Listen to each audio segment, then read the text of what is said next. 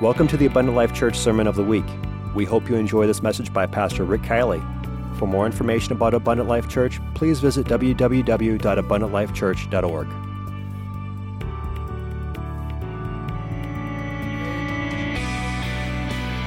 Hallelujah. Mary gave the church a demonstration of how to worship Jesus. She wasn't concerned about what anybody else in the house thought that day. People criticized her, even the disciples, for her lavish worship, her great sacrifice. And she put it all on his body. We know that today, Jesus' body is not a physical body. It's a spiritual body. It is the church of the living God. Ephesians chapter 1 says that Jesus is above all principalities and powers and might and dominion and every name that is named, not only in this world but also in that which is to come. And he has put all things under his feet and given him to be the head over all things to the church. And what is the church? It's his body. It's the fullness of him that filleth all in all. What are you saying? I've got to make sure that you understand what I'm saying here before I can really preach to you today. The body of Christ was anointed by Mary for his burial. But the body of Christ today is you. It's me. We are his hands. We are his feet. We are his mouth. Oh, he's the head. No doubt about it. He does the thinking. He does the planning. He's above all. He is the head of this body. Mary was a converted harlot. And on the day that she came to Simon's house, she came to give. She did not come to take. She gave out of appreciation. If we compare the account in Mark 14 and verse 3, it will read this way and give us a bit more detail. Being in Bethany in the house of Simon the leper, as he sat at meat, there came a woman having an alabaster box of ointment. Now it declares that the ointment is spikenard. Spikenard is the oil of appreciation. That's the definition of spikenard, the oil of appreciation. And that oil was very precious. But she broke the box, and she took the oil and she poured it on his head. And there were those with indignation saying, "Why was this waste of ointment made?" I want you to know that worship is never a waste. It is never a waste. Some may come to the house of God and say, "What are you all excited about? Why do you stand so much? Why do you clap your hands? Why are you lifting your hands and singing praises? Why do you shut your eyes and why are you so demonstrative in your worship?" Because I'm pouring my spikenard, my oil of appreciation on the body of Christ. I'm lavishing my love on the one who means so much to me. And it is not a waste. Because in his presence there's fullness of joy. And when I begin to worship him, he inhabits the praises of his people. Oh, it's not a waste. There's no greater joy than to be in his presence. And it comes from lavishing and pouring your love on him. It's not singing a song. It's not standing up and being a part of what everybody else is doing. No, it's lavishing and it's pouring your love on him. Pouring your love on him. It might have been sold for 300 pence. This is a waste, and we could have given the 300 pence to the poor. And they murmured against her. Never murmur against the worshipers. I'm going to tell you what Jesus would say. Why are you troubling this person? Leave him alone. Look what happened to Michelle and David. David danced before all of Israel. Do you remember? He led the charge of worship. He danced with all of his might, and his wife criticized him for his worship, and she became barren. She bore no children. She criticized the worshiper. And even the disciples got caught up in it and murmured against one that worshiped. One that worshiped.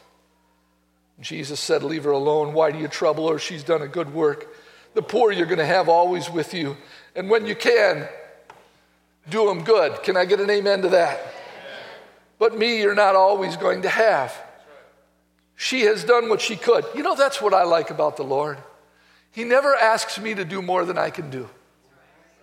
But he does ask me to do what I can do. And God should be able to speak to any one of us at any time and pull rank and tell us what to do. Prayer is not ordering God around. Prayer is reporting for duty and asking God to order you around. She did what she could. She came aforehand to anoint my body for the burying. This is going to blow your mind when I say this to you. Do you know I've read commentaries, and one commentary says this about Mary and the alabaster box.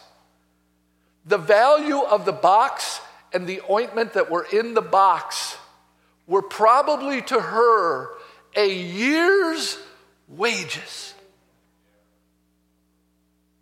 Now let me bring that into perspective into the 21st century. Many of you are thinking about filling out your tax returns. You are getting W-2s. You are finding out, sometimes to your amazement, what you actually made last year. Some of you may have made $10,000, $11,000, $12,000, maybe $1,000. That averages $1,000 a month. And some of you have made $50,000, $75,000, $100,000, $150,000 between the two of you if you're married in your home in a year. Can you imagine taking $150,000 and pouring it on the body of Jesus? $150,000 and pouring it on the Lord. And the person that's making $1,000 a month or $10,000 or $12,000 a year, it means every bit as much to you to pour that same amount. Am I making you think today? I'm thinking about Rick Kielley now. What Rick and Liz Kielley made last year as a gross income. Could we buy an ointment, pour something on the body of Jesus for the value of a total year's wages? I have been told that silence means you're thinking. The box represents the body, and the oil inside of it is the precious. Even the box that she brought the spikenard in was of great value. But she took the box and smashed it. I wonder if the box could have been reusable. I wonder if there was a way she could have siphoned out the spikenard oil and saved the value of the box. But this was not about money. This was not about what I could save or trying to keep the costs down. This was about, I'm giving everything that I've got, every last drop. I'm pouring it on his head. I'm pouring it on his feet. I'm lavishing my love on his body. And do you know, let me just change direction a little bit. Let me talk to you about the body of Jesus for a minute. If we read the account according to Paul concerning what we call communion, it quotes Jesus as saying, that in 1 Corinthians 11:24, that when he had given thanks before the disciples, he broke the bread and said, "Take, eat, this is my body, which is broken." Let me give you a parallel between Mary and Jesus, if you'll allow me to do that. This is my body. What you're looking at right now is going to be broken for you. I'm going to allow this to happen. We're going to talk about Jesus' sacrifice and the love that he pours on the church too. This is my body which is broken for you. And after the same manner, he took the cup when he had supped, saying, "This cup is the New Testament in my blood. This do as oft as you drink it in remembrance of me." I'm going to pour out from my broken body my blood for you. Greater love, Jesus said, hath no man than this, than that he would lay down his life for that of a friend. And then he goes out and he does what he says. He doesn't preach about sacrifice and say, "Okay, you guys make the sacrifices." He preaches about sacrifice and then he demonstrates sacrifice. Look at what happened at Calvary in John 19 and 34. One of the soldiers with a spear pierced his side, and forthwith there came out blood and water. His head was a bloodied mess. His hands and his feet were a bloodied mess. The blood was pouring down his body. And finally, to make absolutely sure that he was dead, a soldier runs a spear through his side, somewhere near his heart, and out comes blood and water. And that blood and that water is poured over your life in the waters of baptism, because Jesus was lavishing his love. Lavishing his love on you. Wow. What a sacrifice. What a Savior, pouring his love on you. And when we repent, we are breaking the box. Psalms 51 and 17 says, "The sacrifices of God," what does God want from me? "A broken spirit and a contrite heart, O God, you will not despise." It's so hard, isn't it? Can you flash back just a little bit to when you first came into the church? It was so hard to even clap your hands. You were like a robot. Lift your hands. Oh, no way. Somebody might see me. If I keep my hands close together, they might not see me. I'll clap. But I can't do much more than that. Do you know how hard it was to surrender your will? To lift your hands and not be concerned about anyone but Jesus? To give him praise from your lips that might be heard a couple seats away? How difficult was it to break your pride? To come before God in humility, and God forbid, to leave your seat at the end of a service and go to an altar in humility and bend a knee and lift your hands and allow tears to flow out of your eyes as you felt the presence of God and poured your heart out to God. How difficult was that? How many services did you have to come to before you could allow yourself to be broken? To be broken. To ask God for a new heart and for a new spirit. Jesus, would you example to us what you want us to be and what you want us to do? Philippians, here's the demonstration. Philippians 2 and 7. But he made himself of no reputation. Speaking of Jesus now. He took upon him the form of a servant. He was made in the likeness of men, and being found in fashion as a man, he humbled himself. He became obedient unto death, even the death of the cross. How's that for humility? Is there a greater demonstration in the house today of humility than what I've just read to you from Philippians? You want more? How about the disciples at the supper again? Let's take a look at that. This is from John chapter 13 and verse 4. Jesus rose from supper. He laid aside his garments. He took a towel. He girded himself, and after he poured water into a basin, he began to wash the disciples' feet and wipe them with the towel wherein he was girded. Do you know what's happening here? Do you understand what's taking place in this upper chamber? He's talked to them about his body and the brokenness. And now he puts a towel, probably tucks it in his pants somehow. And he kneels down to his disciples with his basin of water, and he begins to wash their feet. Do you know who's washing the feet? The Creator is washing the feet of the creation, the imperfect, the sinful, the failing. He's washing their feet. He is washing the feet of his future body. That's his body.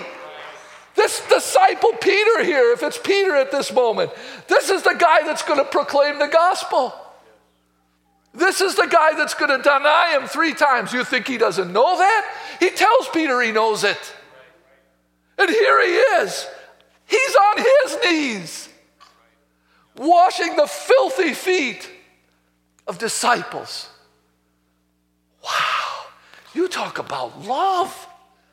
What is this? This is love. I love you, Peter. I'm praying for you, Peter. I know all of your imperfections, Peter, but I'm going to use you. You're part of my body. You're one of the reasons that I'm going to the cross. Peter, he couldn't hardly stand it. He said, Jesus, you can't wash my feet. And Jesus said, well, if I don't wash your feet, you'll have no part. Did you hear it? You'll have no part of me because I'm the body. I'm the head of this body. And my body needs to be washed. My body needs to be washed from head to toe. You just can't throw a little water on somebody. It needs to be dunked. It needs to be immersed. I'm going to anoint your head. I'm going to anoint your feet. I'm going to anoint your hands. I'm going to anoint your mouth. I'm going to anoint your heart. I'm going to lavish everything I've got. I'm going to put the most precious ointment that I have inside of this box. That's my spirit. I'm going to put my spirit in this box. What's the value of that? It's joy unspeakable. It's full of glory. The greatest gift you ever got from God was when he came and lived inside of your box. What a gift! The kingdom of God is not meat and drink. It's righteousness, peace, and joy in the Holy Ghost. And the Holy Ghost is in you. You're the ointment. You're the anointed of God. Do you realize who you are, folks? You're not just a human being. You're not just a bump on a log. You're not just a number in a congregation. You are the anointed of God. You are the anointed of God. What do you want me to do with the anointing? I want you to break the box. I want you to pour the oil on somebody else. Well, they're not worthy, Lord. They're sinful. They're ungodly. I'm not going to waste my time with people like, I only hang out with Christians. Shame on us. A sinner woman is anointing the Savior. And later, the Savior will anoint the sinner.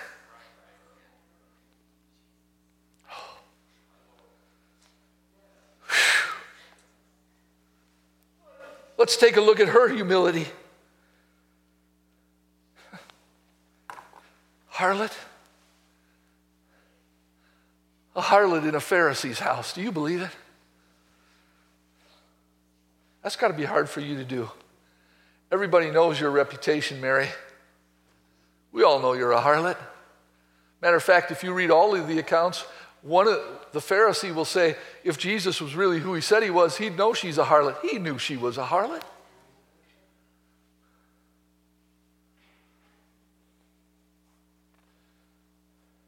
First Corinthians 11:15. If a woman have long hair, it is a glory to her. Her hair is given her for a covering. I learned this when I went to business ed classes. Do you know the first thing that a person notices about another person? Their hair. First thing they notice. The woman's long hair is for her glory, right? The most glorious feature of a woman is not her figure. Yet, she takes the most valuable, most noticeable, most glorious part of her body and unwraps her hair. And it falls down. And she anoints his head, and then she anoints his feet, and she gets right down by his feet where the oil and the dirt, that'll preach. That's another message. The anointing oil and the dirt are mingled together on the feet of Jesus, and she takes her glory, not God's glory, her glory, and wipes his feet. Oh, don't get your hair dirty. It takes you so long to wash your hair, and then you have to dry it. Oh, you don't want to put your hair on you don't want to put your hair and your anointing on something that's filthy. Not Mary. Oh no, Jesus, I love you. I take my glory. You know what the church is going to do when they get to heaven and God gives them a crown? They're going to put the crown. You've been working for a crown. That was your goal. That was your objective, so that everybody that saw you could see all the stars in your crown and how glorious you had been on the earth. No, your attitude is going to change completely when you see Jesus and you want to begin to pour your love on him. You're going to take that crown and say, here, Jesus, you're the one that's worthy of all praise. You're the one that's worthy of all adoration. I'm worthy of nothing. You're worthy of everything. I've come to worship you, and I've come to pour my love on you.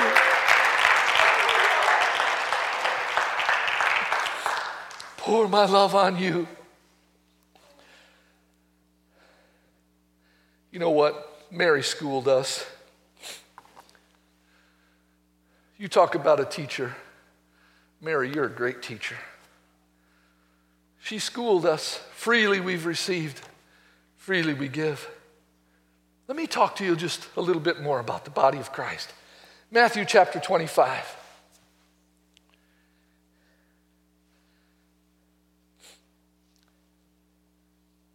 Everybody wants to hear this verse. Well done, you good and faithful servant. Notice the word faithful. I'm not done preaching yet. Notice the word faithful. That means full of faith. Somebody say amen. That's not deep enough that you can't say amen. Faithful over a few things. He didn't say over everything.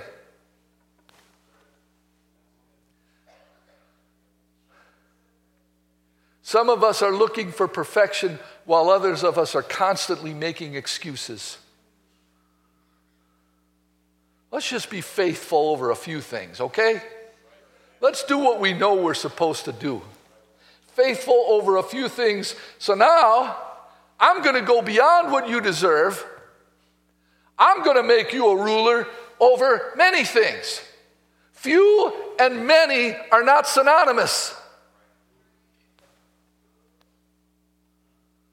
We're doing what we can. Oh, just as Mary did what she could.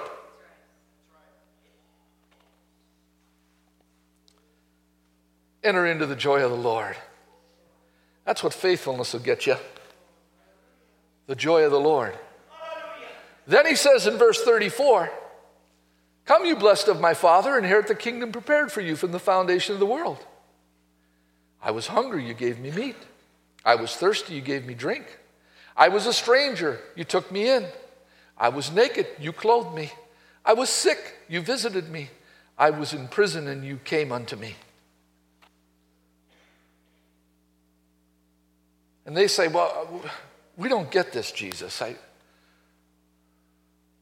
When did we ever see you? Here's his answer, 40. Verily I say unto you, insomuch as you've done it unto one of the least of these my brethren, you did it to me. Did you hear that? What is he talking about? He's talking about his body. The way you treated my body is the way that you treated me. Oh no, Jesus, that's not true. We love you, Jesus. It's people that we hate.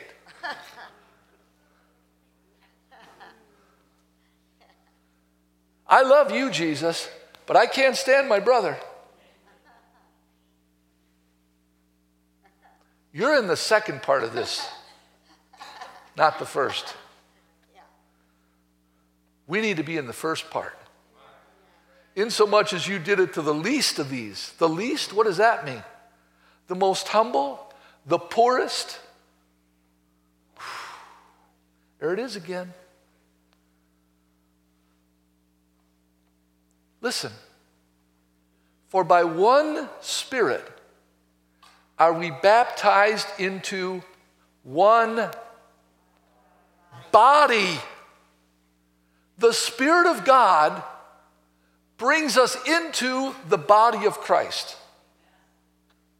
So if you have the Spirit of God, you are in the body of Christ. That's why when the rapture takes place, if the same Spirit that raised up Jesus from the dead dwells in you, he will quicken your mortal bodies by his Spirit that dwelleth in you. There's going to be a connection because of the Spirit. But the Spirit put us into the body. Now, the body has responsibility to the body.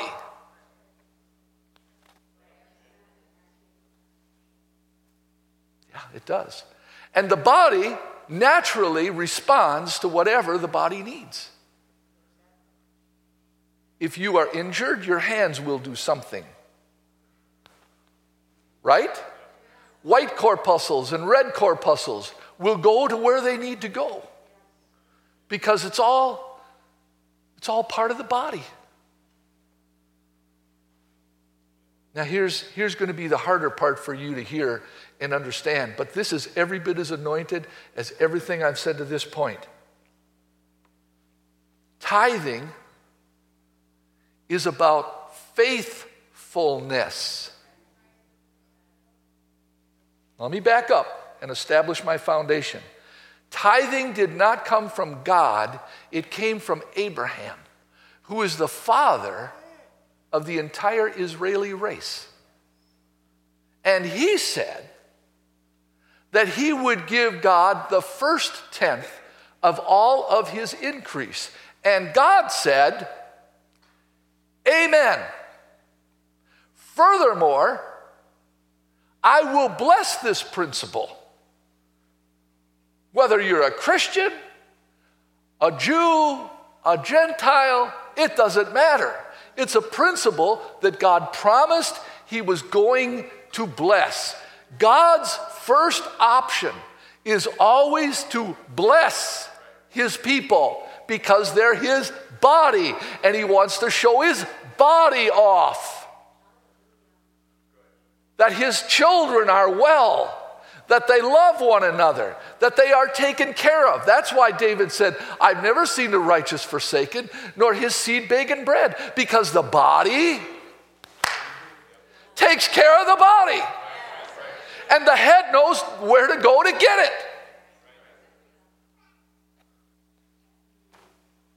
So tithing is faithfulness.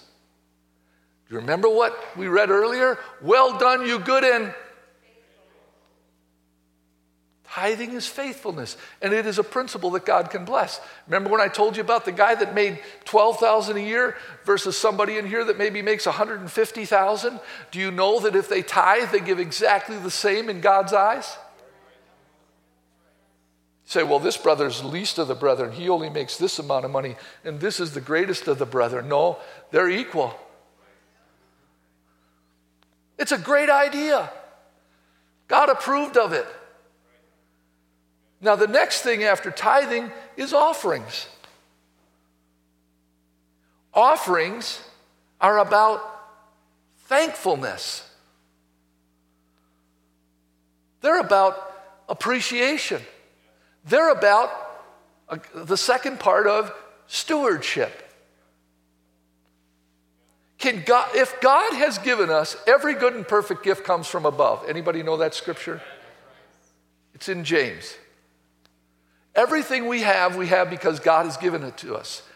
But we are stewards of what God has given to us because he can pull rank on us at any time. I'm going to show you how good God is. I've got to be careful how I say this because I don't want to expose any names. But my wife and I have always had at least one car that has been rather small and economical so that we could save gas. Okay? And a few years back, I remember when we had the Christian school, we'd even let the kids wanted to take our car for the driving test because it was easier to parallel park. Remember those days when you tried to parallel park for your driving test? And so my wife and I said, well, yeah, we can do that. Let them use the car for the driving test. One time we even let somebody use a car, and it wasn't their fault. It was probably just the time that the car was going to die. All cars die.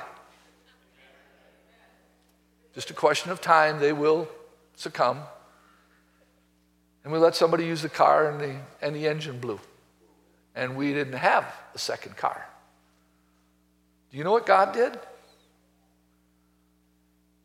He didn't arrange for a loan at the bank. He moved on somebody. Somebody gave us a car.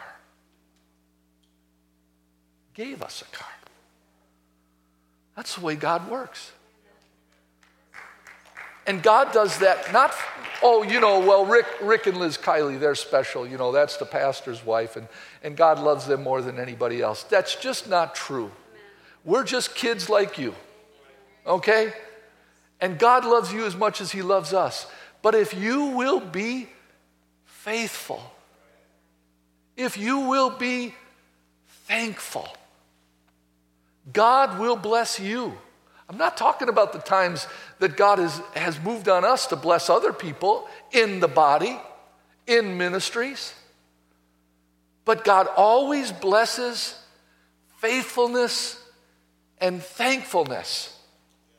I told the congregation today, do you know that this church, here's a praise report, this church was the #1 giving church in Section 2 for Christmas for Christ this year.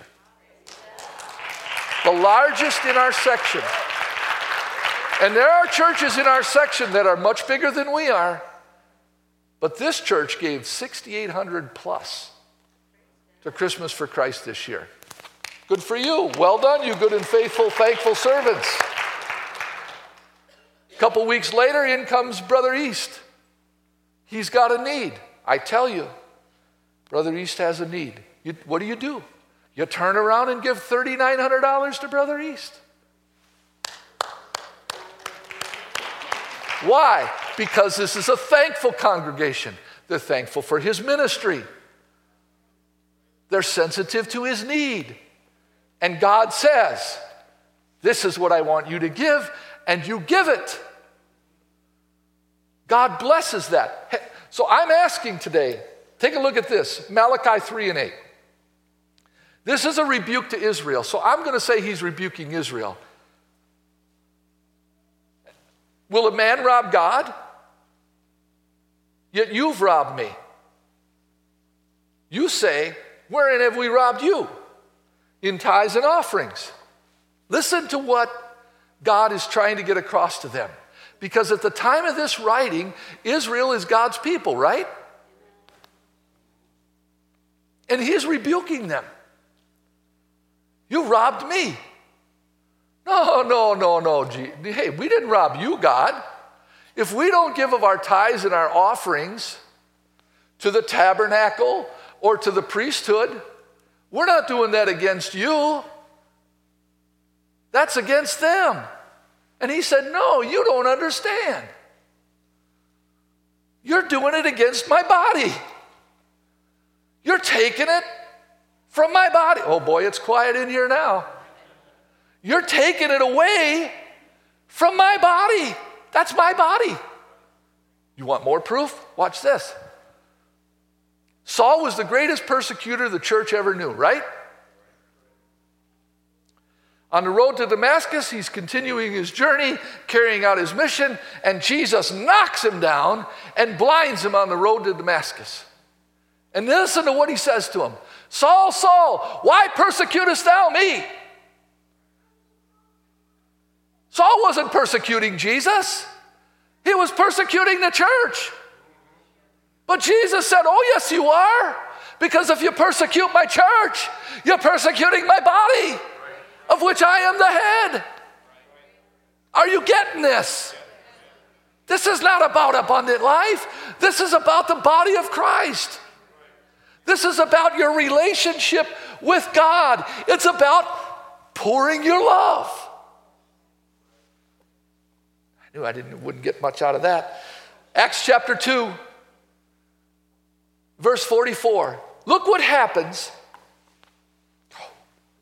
Look what happens after the church experiences the new birth experience earlier in Acts chapter 2. The Holy Ghost is poured out on the beginning of the chapter, right? Okay. 120 receive the gift of the Holy Ghost. 3,000 souls are baptized on this day. What a glorious, glorious day. What is God doing? He's pouring out his mercy and his blood for the remission of their sins. Then he's putting the oil in their alabaster box and filling them with his Spirit. And what is their reaction to the lavish love that God has just bestowed upon 3,120 souls? How do they act? Here's how they act.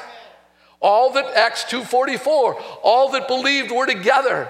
They had all things common. They sold their possessions and goods, parted them to all men as every man had need.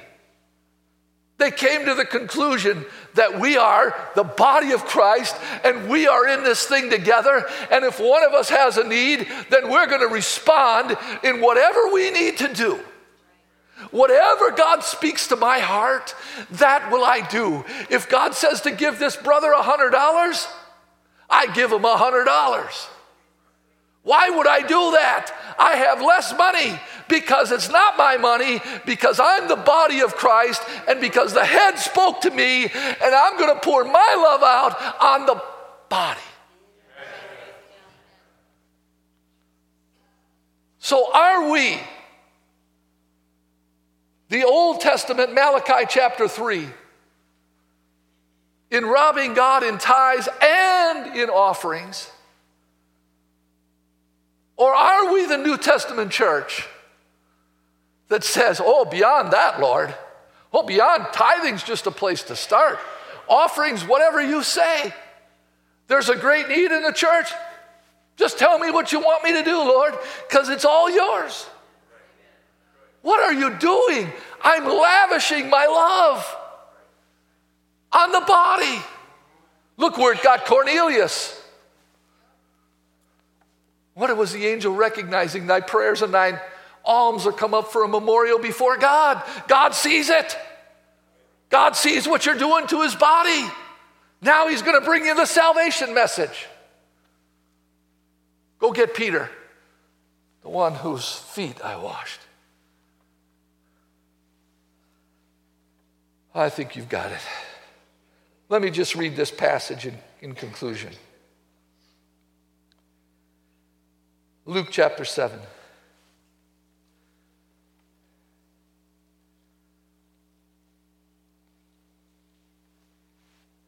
And verse 40. Simon, I have somewhat to say on thee. And he said, Master, say on. He said, there was a certain creditor, and he had 2 debtors. The one owed 500 pence and the other 50. When they had nothing to pay, he frankly forgave them both. Tell me, therefore, which of them will love him most? It didn't say owe him most. Did you see that? Please say amen. It did not say which of them owed most. It said which of them. Simon answered and said, well, I suppose the one he forgave the most. And he said, you've judged rightly. Then he turns to the woman. Picture this. He said, Simon, you see this woman? I entered into your house.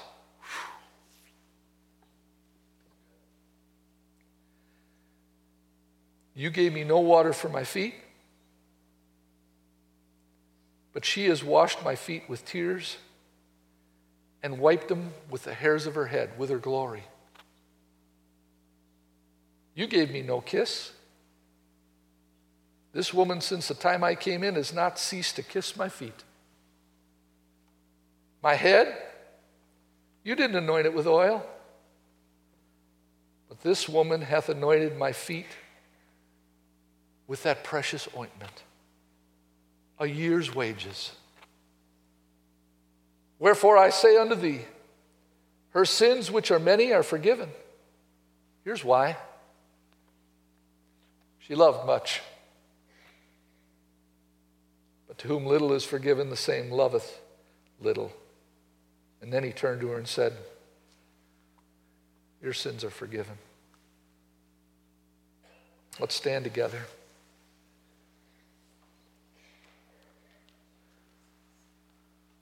Which of the 2 creditors am I? The one who owed much or the one who owed little?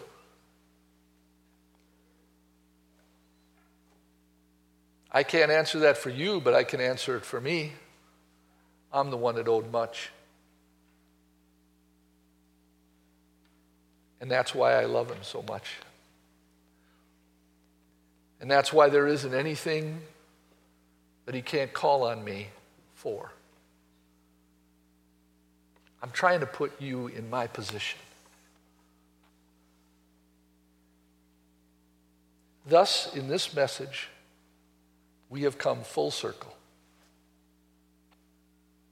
We began with a sinner anointing a Savior, and we conclude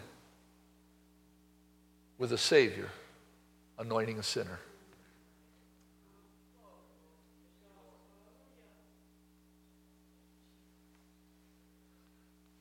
What have we got to offer? What will we pour on our Savior and on his body? You know, there's a saying, it's called the law of sowing and reaping. What you sow, you will also reap. If I need mercy, I must sow mercy. If I need grace, I must sow grace. How am I treating Jesus' body? And can I say one more thing before I invite you to this altar today? I'm going to say this as gently as I can, but I need to be firm. I am really tired of people coming to an altar and praying for themselves and getting up and walking away. When is the last time you ever came to an altar and prayed for somebody else until you wept? When is the last time you ever said, what can I do for you? Because he's done so much for me. Jesus, when we come to this altar today, hear this song that we'll sing again as we pour our love on you and on your body.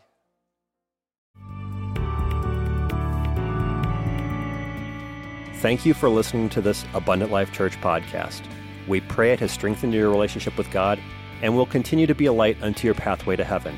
If you have any questions or comments regarding this podcast, please telephone our ministerial team at 262-965-5177 or email us at info@abundantlifechurch.org.